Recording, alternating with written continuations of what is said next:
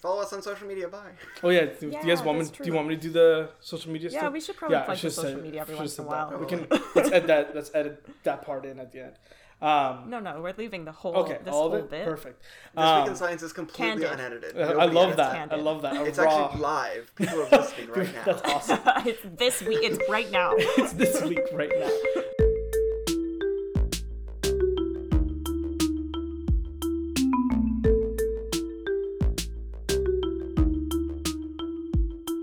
Welcome to the podcast, Not Yet a Doctor, for another installment of This Week in Science. This week, we're talking about a paper for the week of February 27th, and it came out the previous week. But before we get into the paper, I wanted to ask you guys, what do you know about bacteria? Going back to high school biology, maybe? Yeah. I guess I'm kind of in the hot seat because knows a lot about bacteria, I'm sure. We'll see. Oh gosh, single cellular organisms that are eukaryotic. No, Prokaryotes. Okay. Prokaryotic. But what does that mean? Yeah, that's a great question. They have different organelles inside them. Om's shaking his head. You want to cut in? Bacteria don't have organelles? No, everything's free floating.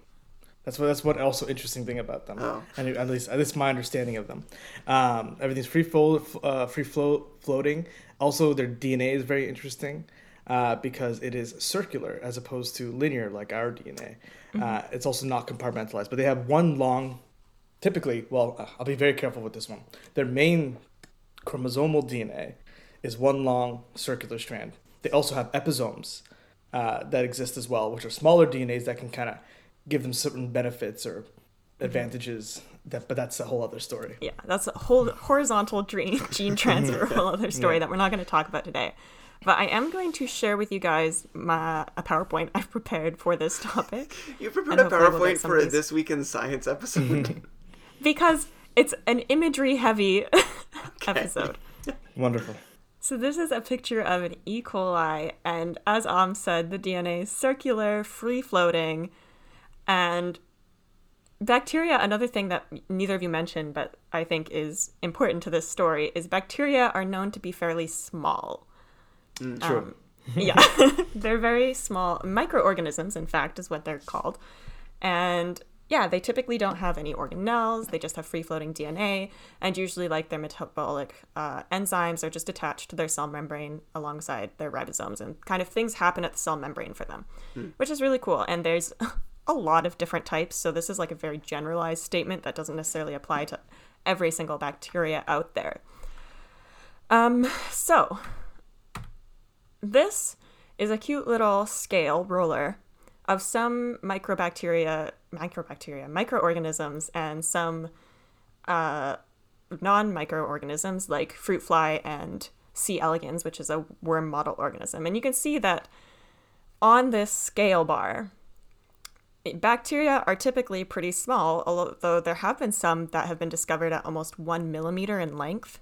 Wow. That was the largest bacterium that was previously discovered, which is bigger than like a baker's yeast cell, which you can see is around 10 micrometers. And then you can see like the other eukaryotes, if we're going to call them that, but just like non-bacterial organisms on here, like C. elegans, which is a little worm, is 1 millimeter. And then fruit flies are like 50 millimeters, maybe based on this scale, 25 millimeters. Hard to tell because it's a log scale, but doing my best. It's a good guess. Anyways, you can see there's a green bar at the end of this, though, that's pointing out something that is around 2 centimeters in length. That's terrifying. Yeah. So, dun da da. This is a brand new bacteria that was discovered. Oh my god. It's I huge. love the name. So, I'm really excited to talk about this bacteria today that's been named Theomargarita magnifica because of its magnificent size. It's a material girl. It certainly has a lot of material. We're talking about the results from this paper that was published in bioRxiv on February 18th of 2022, and the title is A Centimeter-Long Bacterium with DNA Compartmentalized in Membrane-Bound Organelles. And the first author on this is Jean-Marie Voland, and the last author, probably principal investigator, is Shailesh V. Date.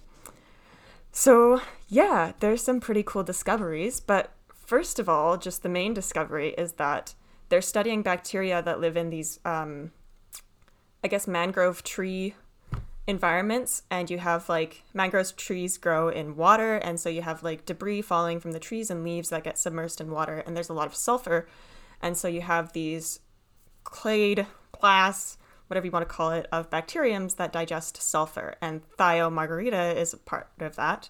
Thio being sulfur. And margarita being a delicious drink. I don't know why the margarita. I didn't look it up because I didn't want to know almost. I wanted to just believe. Yeah. It's both, They turn it drink. into a sulfur margarita and they just They sip on take it. sulfur and they make margaritas. Yeah, probably. Who knows? Anyway, so they're looking at bacteria there, which typically can grow quite long and filamentous, but they're not a single cell. They grow in little clusters that create these long chains, like beads on a string. And in doing so, they discovered this new bacteria that is just one big long filament. So let's look at it. Yeah, I want to see a picture of it. Yeah. I have so many questions. So this in panel A, you can see is like a decaying leaf with all of these white filaments covering it. Mm-hmm. So that's this bacteria in its natural habitat. But you can see all of these like microscope images, and some of them are electron microscope images of the shape and structure of this bacteria, and it does just look like one long white hair. And at the end of it is where it starts to bud off and form new bacteria at the end of this long strand. But they did a lot of investigation because this is a really big finding to find a bacteria this big, so they did a lot of investigation to show that it is indeed one long cell and not like interconnected cells. And you can tell because there's no membrane that's dividing through the length of it, as you can kind of see in the panel E. Even where it's starting to like bud off into new cells, the membrane hasn't met in the middle yet of the cell. Very and what's also interesting about this bacteria, well, first of all, it's like its size is like 3 times too large to overcome what we thought was like the previous restriction on bacterial size. So essentially, there's a lot of research into the macrobacteria, which are just like gigantic bacteria, because there's sort of limits on what we assume is how much or how big they can get based on the fact that they mostly rely on like passive diffusion of chemicals through their membrane and cytoplasm.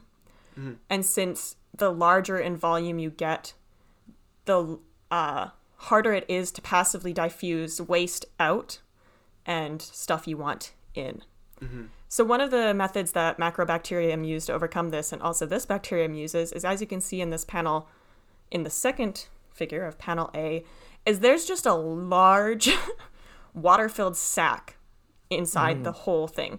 And it runs down the entire length of the filament, and all of its cytoplasm, which is just like its cell juice, cell innards, are confined to like a very thin rim around its cell membrane. And so that's what these electron microscope pictures are showing. And you can see that they have like, there's like granules where metabolism of sulfur compounds is happening. And then there's also something else there that's way more interesting, in my opinion. But it's very interesting to learn about macrobacterium for me. I didn't know all of this.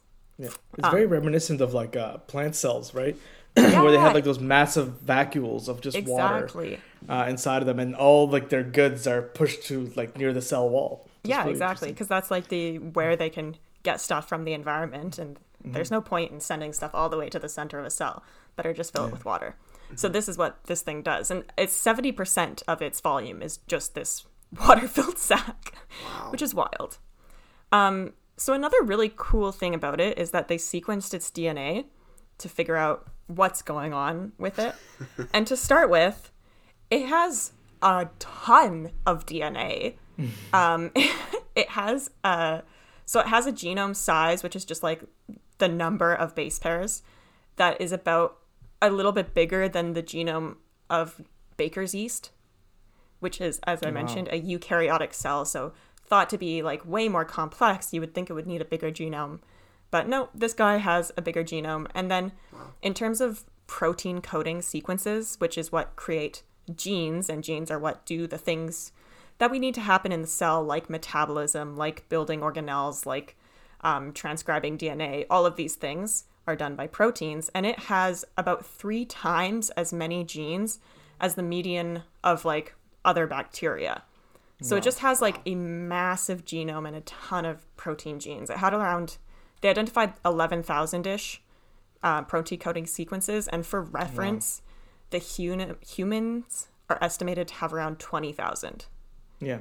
So there's about a 10,000 difference in genes between this guy and us. Yeah. Which is big, obviously, because look at us and look at them. But it's still pretty remarkable that it has this many genes. And some of the interesting things is that they were looking at like what types of genes it has, and it's lost a lot of genes that are related to cell division, and it's gained a lot of genes that are related to like cell elongation. So this is, again, there's sort of like some suspicion that this is how it's building itself to be this really long filament. That's really interesting that even genetically it's kind of trending towards elongation instead of budding off into smaller organisms. Exactly, yeah. Yeah, cool.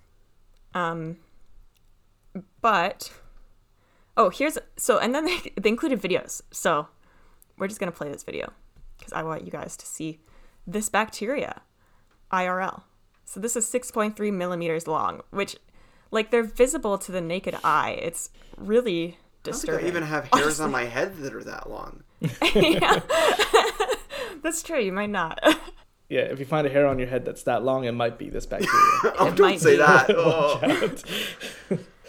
So that's a video of it, but there's also, let me just see if I can find the picture of it next to a dime, because that's the really... That's the money shot. That's the money shot. You can see these are the filaments next to a coin. So they're obviously really, really thin, but entirely visible. I just got a really weird chill up and down my spine that, like, I could be swimming next to these, maybe. I mean, these seem to exist in a specific environment, but... They look a lot like parasites, I think, which makes it uncomfortable to look at, for sure. And yeah, if I had seen those covering a leaf anywhere near where I was, like those long, hairy white filaments on a leaf, I would probably just move away. But these people did not. They investigated, and they found the largest bacteria. It's very cool. I had one interesting question, but you talked about how they have organelle. This is I think, the most exciting finding of this paper. So, as you probably heard, the title of the paper says... a centimeter-long bacterium with DNA compartmentalized in membrane-bound organelles. So yeah, they discovered that this baby has organelles, which is the first time that's ever been discovered for bacteria, particularly for DNA. There might be other cases, but I don't think they're membrane-bound. But here's so this is like a compiled microscope image 3D reconstruction of what's staining for DNA. And so you can see that, like, all throughout it in that like membrane area where the cytoplasm is, it has these millions of little dots of DNA, what look kind of like granules or speckles. And these are actually membrane-bound organelles that contain their DNA, which is unheard of for bacteria. Bacteria are known to be free-floating DNA. That's their whole thing. But these guys not only have DNA in these little membrane-bound organelles, but they keep their like components for translating the DNA into RNA in those organelles as well, which is like... We're approaching nucleus. Yeah, almost exactly like what a eukaryotic nucleus is. And so, yeah, they're speckled all over this bacteria, and because the authors discovered a new organelle, they got to name it. Cool. And so... what they say is that the word for the little seeds that speckle a kiwi or like a watermelon are pips, I think. And so in kind of like reference to that and like the etymology of that word, they call these pepins. Pepins. Oh, P-I-N-S. I love it. And they're just little pepins of DNA. Cool. That's so cute. So I love that. I think they did a great job naming this new organelle. And yeah. That is so cool. In each of those pepins, I'm forever calling it that, those pepins, it's the same DNA? Yeah. They have, I think all of their, or at least a lot of their DNA in each of those pepins. They do talk about like the relative, because bacteria, especially large bacteria, one of their features is polyploidy. So that essentially means per like one cell, they have many copies of their whole genome, which is, you know, odd, but it's necessary in order to be able to, at multiple locations along the cell, get anything you need from your DNA, right? You don't want to have to keep going back to somewhere far away to get something from your one copy of DNA. It's much easier to just have a copy where you need it. So this is like exactly the same case for this. It's a polyploid. It has many, many, many copies of its DNA.